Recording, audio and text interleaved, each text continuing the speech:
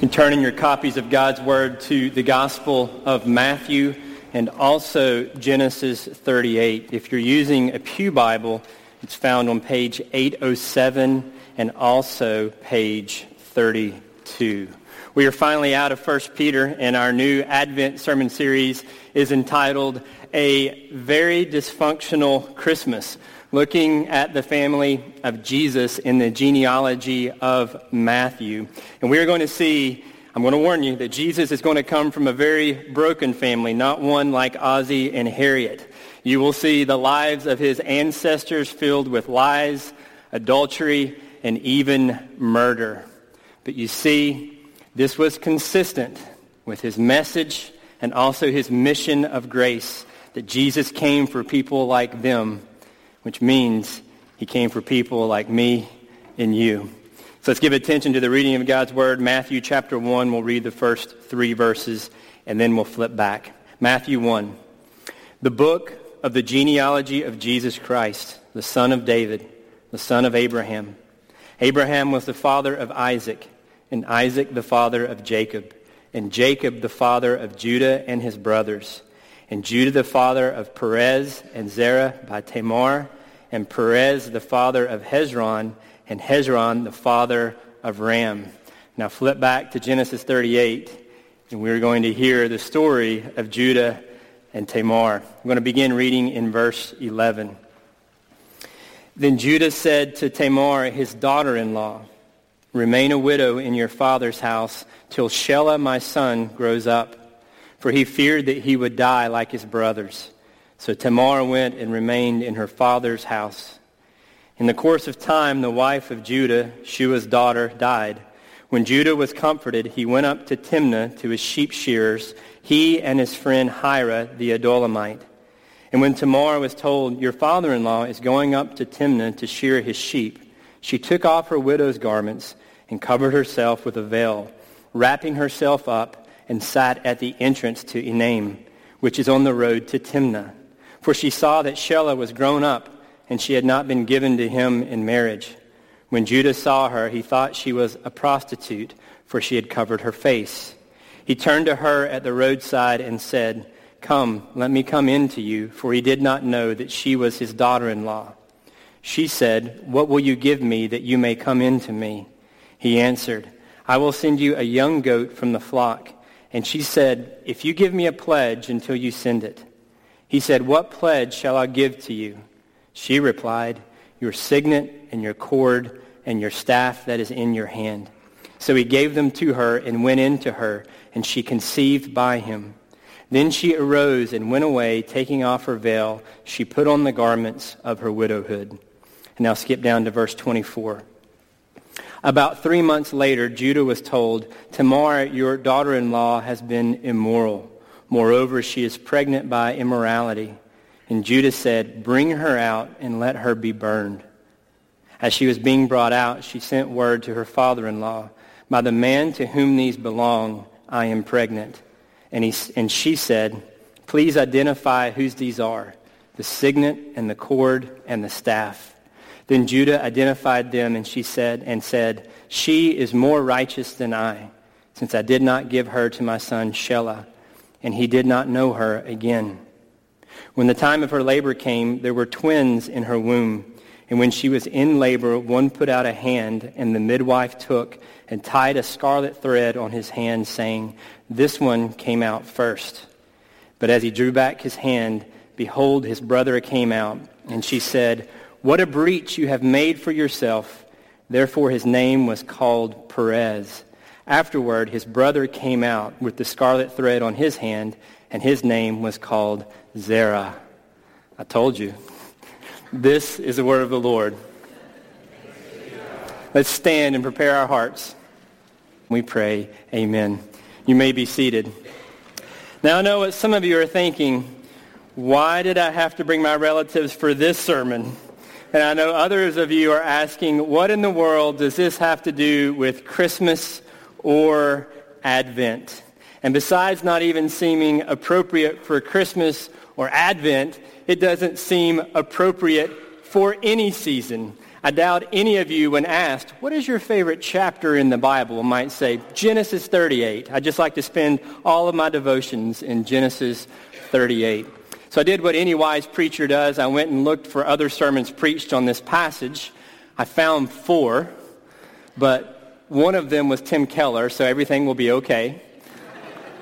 The other one that was very helpful was by an Irish pastor by the name of Edward Donnelly. Let me try to give you a little bit of context for this story. The Judah-Tamar account is really seen by many as an interruption to the story of Joseph. The latter half of Genesis is really all about the story of Joseph, and this is inserted in the midst of that narrative. This plot contains dysfunction, death, disguise, prostitution, a paternity surprise, and it culminates in the birth of twins. And I would submit to you that that is really the theme of this passage, verses 27 through 30. Why? Well, I think the whole key to understanding this passage is the name given to the firstborn, Perez. What does the name Perez mean? Perez means breach, or it's also translated breakthrough. I think the whole theme of this chapter is about the breakthrough or the breach of grace. And I want to walk you through it, and I want you to see the breakthrough of grace to Judah, the breakthrough of grace to Tamar, and then also the breakthrough of grace to us. First, Judah. We didn't read it, but if you look back in verse 1, it says that Judah went down from his brothers. This is an echo of the story of Joseph in chapter 39 when he went down to Egypt. Now, it's talking about a geographical change in location, but I think what the author is really getting at is that Judah is not just leaving one place physically, but there is also a spiritual descent. Now, who was Judah? Let me jog your memories a little bit. Remember, Judah was the 4th of the 12 sons of Jacob, birthed from Leah, the unwanted and unloved wife. Remember, he was one of the treacherous brothers who threw his own brother into a pit and then sold Joseph to the Midianites, who sold him into slavery in Egypt. Then he and his brothers took Joseph's coat of many colors, and they smeared goat blood all over it, and they took it to their father Jacob and said, "Your son was killed by a wild animal." And that is what had happened right before we read this chapter. And then we read that Judah is leaving his family. He's leaving the promised land. And why is he doing that? Well, we're not told in the text, but maybe we can use a sanctified imagination for a moment. Why is Judah leaving his family? Perhaps every time he looks at his brothers, he's reminded of what they did to their brother Joseph. And a little part of him feels a piece of guilt. Perhaps every time he looks at his father, he's just angry and he's mad because his father is overcome with perpetual grief, and he's reminded of how much his father loved his other son and not him. Now, we're not told the exact reason, but he left. He left the promised land and he went to Canaan.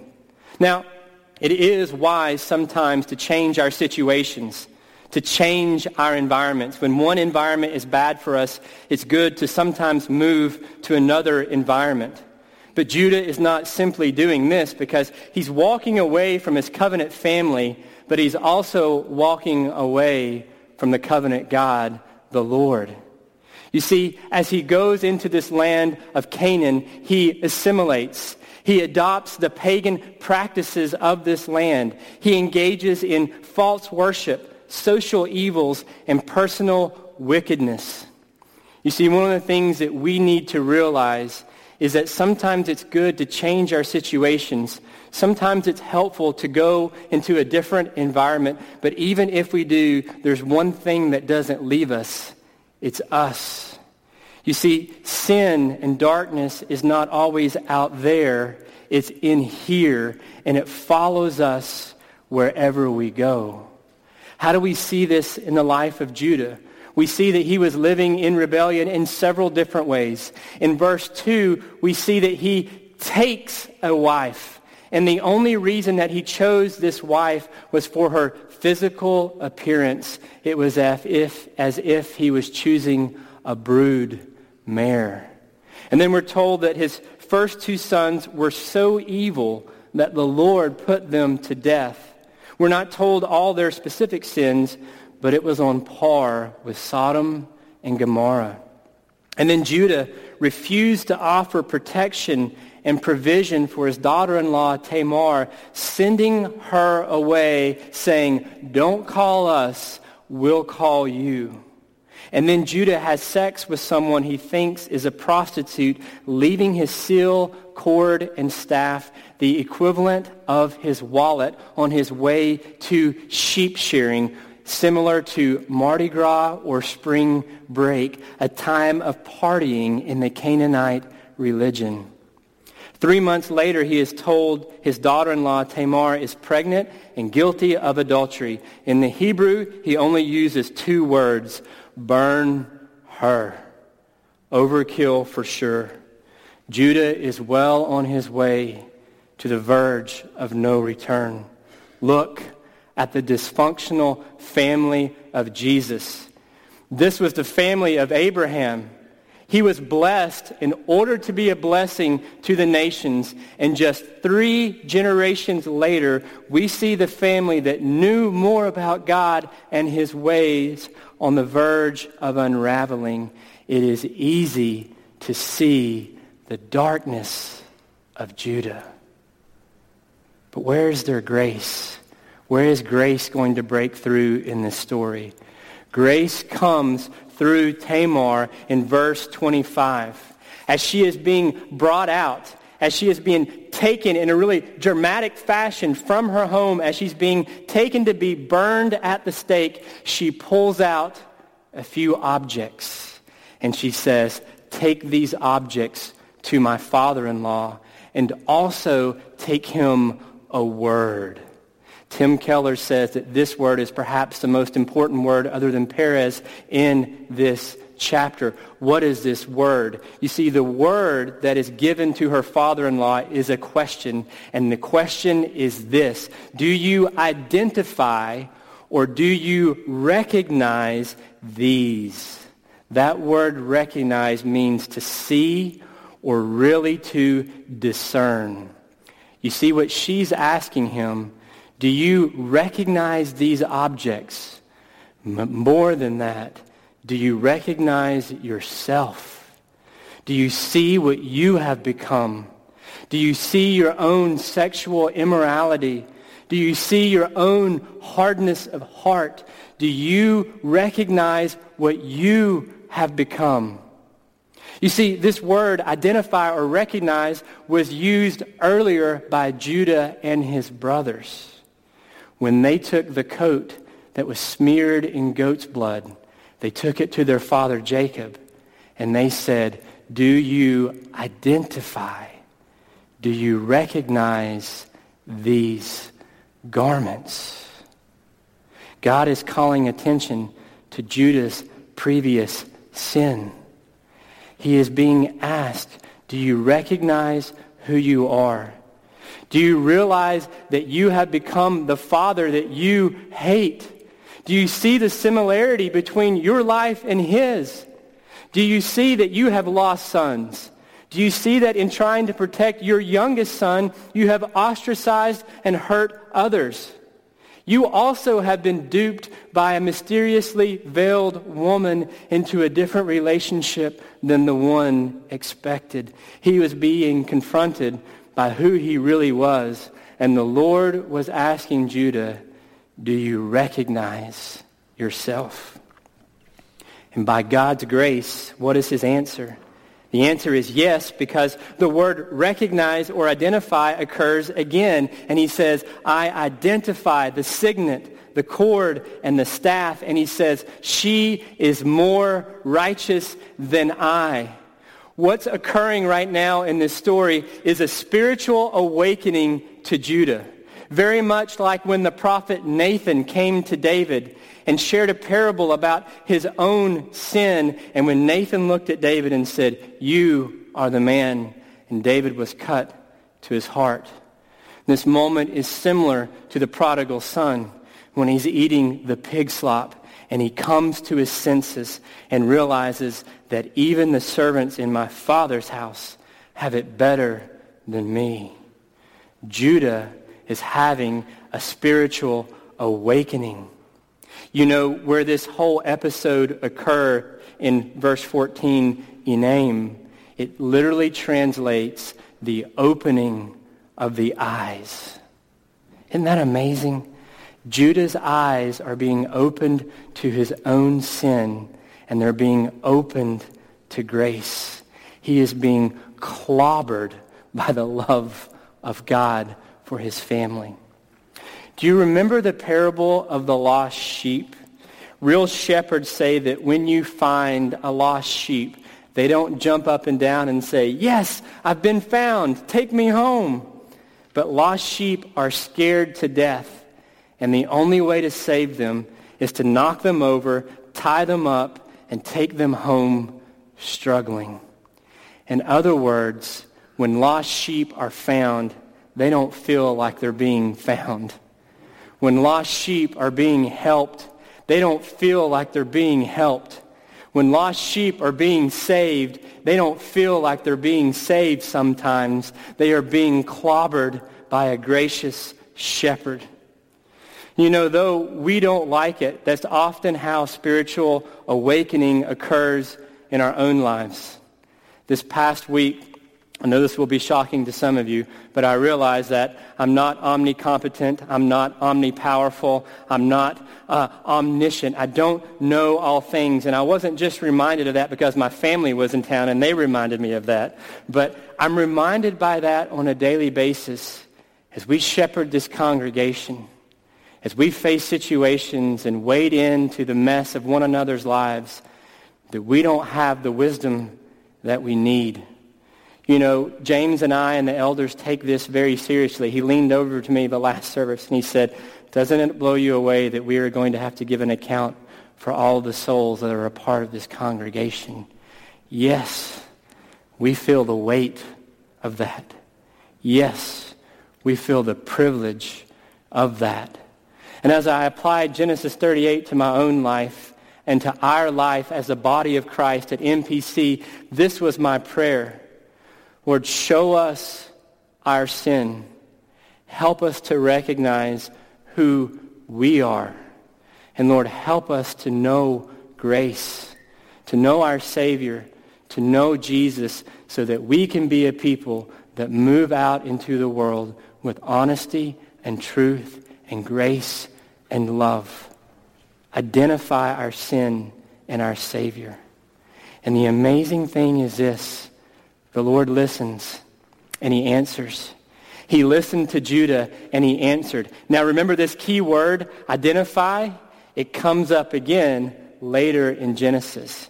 Do you remember Judah and his brothers had to go to Egypt to buy grain because there was a famine in the promised land? And they go before Joseph, whom they do not recognize, whom they do not identify. And then Joseph tests their heart. He says, you've got to leave the other son of Rachel, Benjamin, with me. And the sons know that their father will die if he loses his other son of Rachel. And who speaks first? Judah.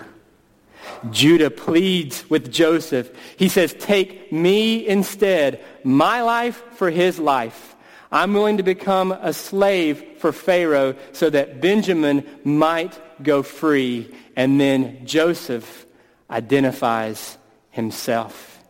He has been testing their hearts, And he is certain that their hearts have been transformed by grace, that Judah has had a spiritual awakening, and now the light of the gospel has come into his life, and he is completely a different person. You know what's amazing? When you look at the blessings that are given to the sons of Jacob in Genesis 49, Judah is the one who is given the blessing that the son of David, the Messiah, will come from his line. It says the lion cub of Judah will come from you. It says the scepter will not depart from your family, a symbol of kingship, that the king is going to come from you, Judah. It's utterly amazing. And that's why the Apostle John in the book of Revelation calls Jesus what? The Lion of Judah.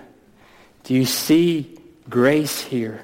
Do you see it all over the place? It's greater than Judah's sin. Where sin abounded, grace abounded all the more. Grace breaks through to the darkness of Judah. Now what about Tamar or Tamar?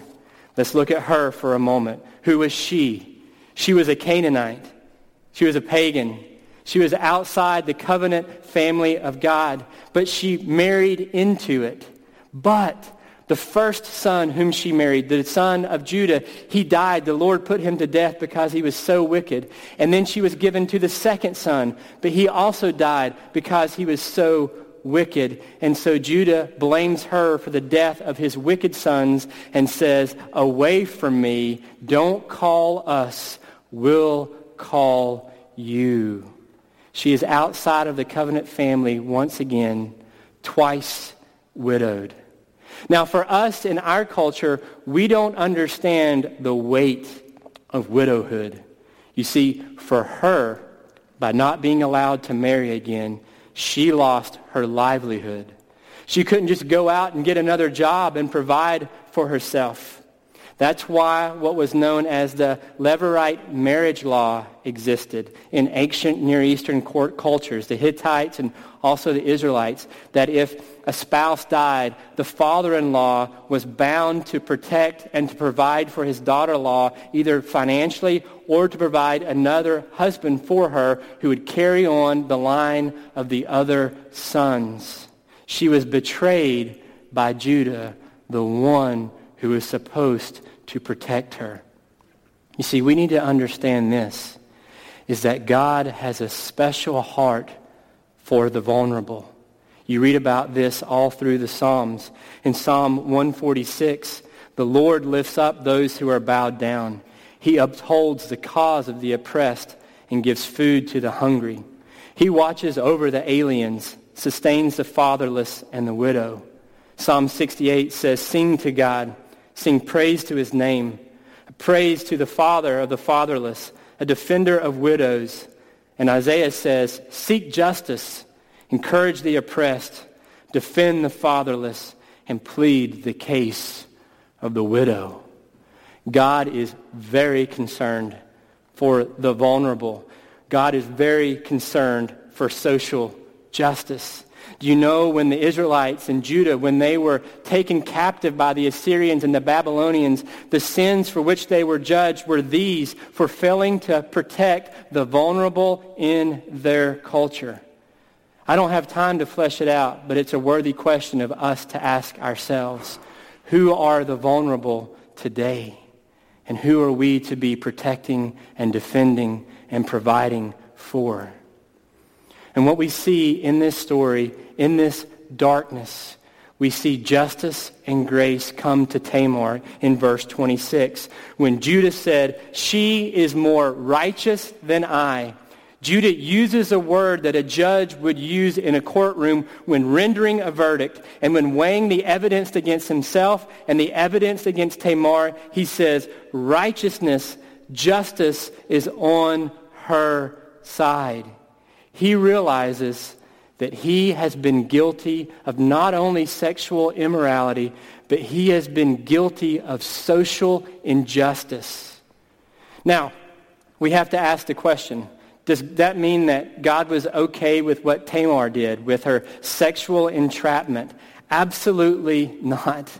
Though her motives may have been good to preserve the line of the other two brothers of the sacred seed, it does not make her actions okay. And that's where we see grace break through. Look at how the Bible nuances it. It does not say she is righteous or she is guiltless and innocent, but she is more righteous than I. He's essentially saying she is guilty of sexual immorality, but Judah admits his guilt of social injustice and sexual immorality. Both are horrible in the eyes of the Lord. Tamar is going after justice, and God's grace provides it. Where did she come from? From the land of darkness, from Canaan. And now she is a bright light and a trophy of God's grace. And she is honored for her courage to risk her life and for her motherhood. How do we know this? If you look in Ruth, when the elders pray for Ruth, they say, "May your house be a blessing and blessed like the house of Tamar." Do you know who David and Absalom named their beautiful daughters after? They named their children, their daughters, after Tamar.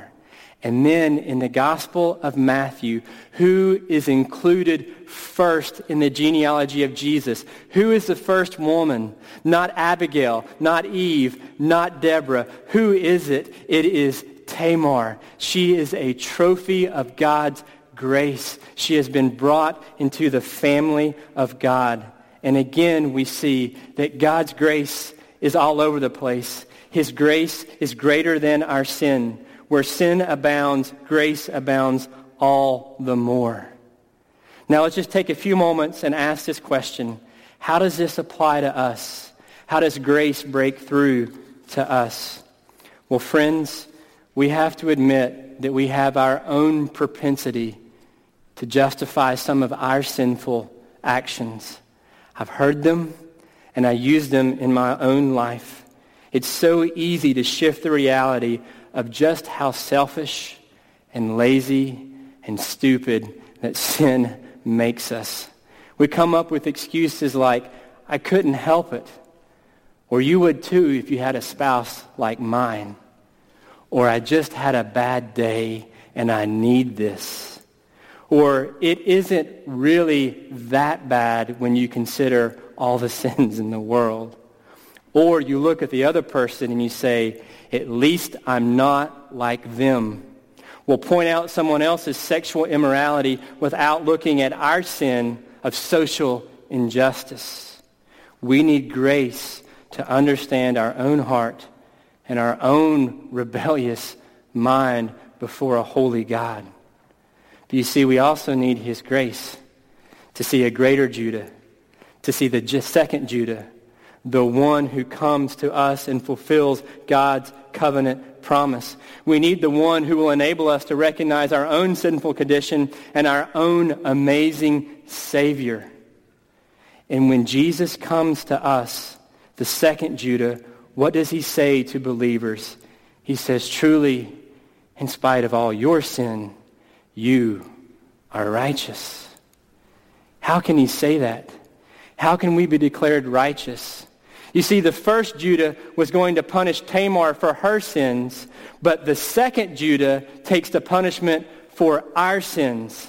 You see, his righteousness is imputed to us, and our sinfulness, our darkness, all of the bad things that we have done are imputed to him. And so that when we stand before the holy and heavenly gracious Father, he looks at you and he sees Jesus Christ, and he sees you as perfectly righteous. And do you know, Christian, that right now in Christ you can do nothing more or nothing less to make God love you any differently? That's amazing grace. That's what you and I need. Maybe some of you are here and you can identify with Judah. He came from the covenant family. His parents were Christians. He was raised in the church. He had been around the sacraments all of his life. And now he has walked away from the Lord. And grace is calling him back. Maybe some of you are in that same position today. Maybe you grew up in the church. Maybe you've walked away from the Lord. And maybe, just maybe, grace is breaking through to you right now, calling you back. Because we have to understand, children, God has no spiritual grandchildren. You will not be saved by your family. You will not be saved by your morality. But there is one thing that will save you, and his name is Jesus. Now, what about Tamar? Perhaps some of you identify more strongly with her. She's outside the covenant family of God. She poses as a prostitute. And maybe some of you identify with her and you think you barely squeaked into the kingdom of God and you're a second-class Christian, and you look around this room and you think all these other people have it together.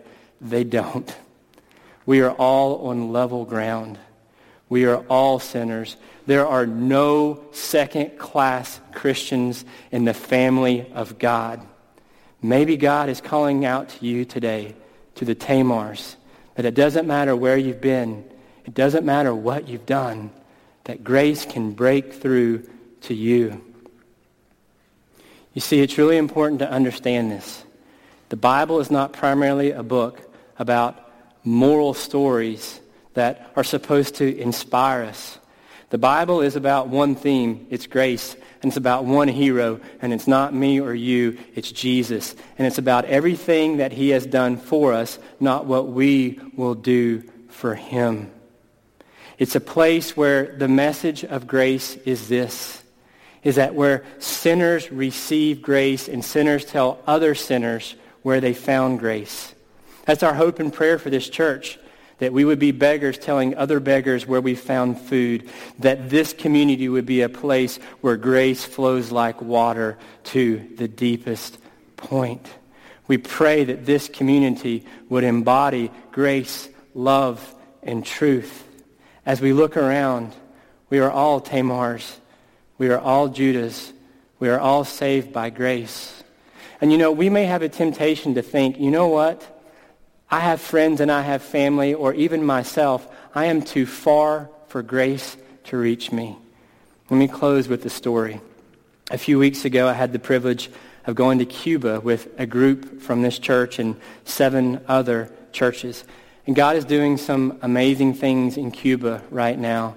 They are just very receptive to the gospel, and hundreds and thousands and tens of thousands are coming to faith in Christ. And as we went around with the translator and a host from one of the church plants, they would take us to their family and friends, and together we would share the gospel. And I think because they knew I was a pastor, they thought I had some type of special powers, which I don't. So they would try to take me to all the hard cases in their villages. And after we had visited with one particular family, the translator said, "Now we will take you to the baddest man in the village." I said, "Why is he the baddest man in the village?" And I'm not sure that's such a good idea. And they shared that they had been praying for him for a really long time, that he lived alone, that he was bitter, that he was angry, that he had done awful things to the Cuban people that even he shouldn't mention, that his family had left him. So we walked up to his porch. He allowed us to sit down with him, and he began to share his story about how he had abused his family, how they had fled from him to the United States, and now the pain of loneliness had set in. And I thought, yes, thank you, Lord, a gospel win. And I was able to share with him that sin not only separates us from the ones that we love, but sin also separates us from the one who loves us, God. That because we are sinners and we cannot save ourselves, we have been separated from God, and as a result of that, there is death, there is pain, there is loneliness, but there is good news. There is one who came, and he provides grace for sinners like me and you, and he offers us a new record, the record of Jesus, his righteousness. He offers a new heart to take our heart of stone and to give us a heart of flesh, and he promises us a new world when Jesus comes back. And he's going to eradicate it once and for all of all sin, and we will dwell in that house forever. And as I looked at him, tears were coming down his eyes. And he repented of his sins. He professed faith in Jesus Christ. You see, grace is still breaking through to Judas, to Tamar's, to you, to me. That was the message and the mission of Jesus. That is the message and the mission of McLean Presbyterian Church. This is a trustworthy saying that Christ Jesus came into the world to save sinners. Let's pray.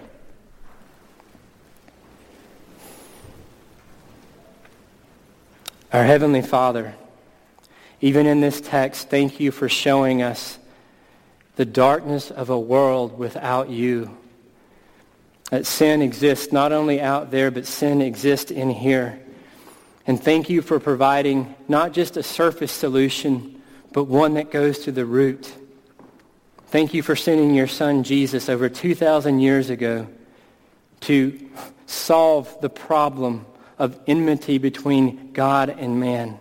Lord, thank you that we have a Redeemer, a Savior, a Shepherd who clobbers us with grace so that we are brought into the family of God. Father, make this true in our lives. Make this culture true in our church. In Jesus' name, amen.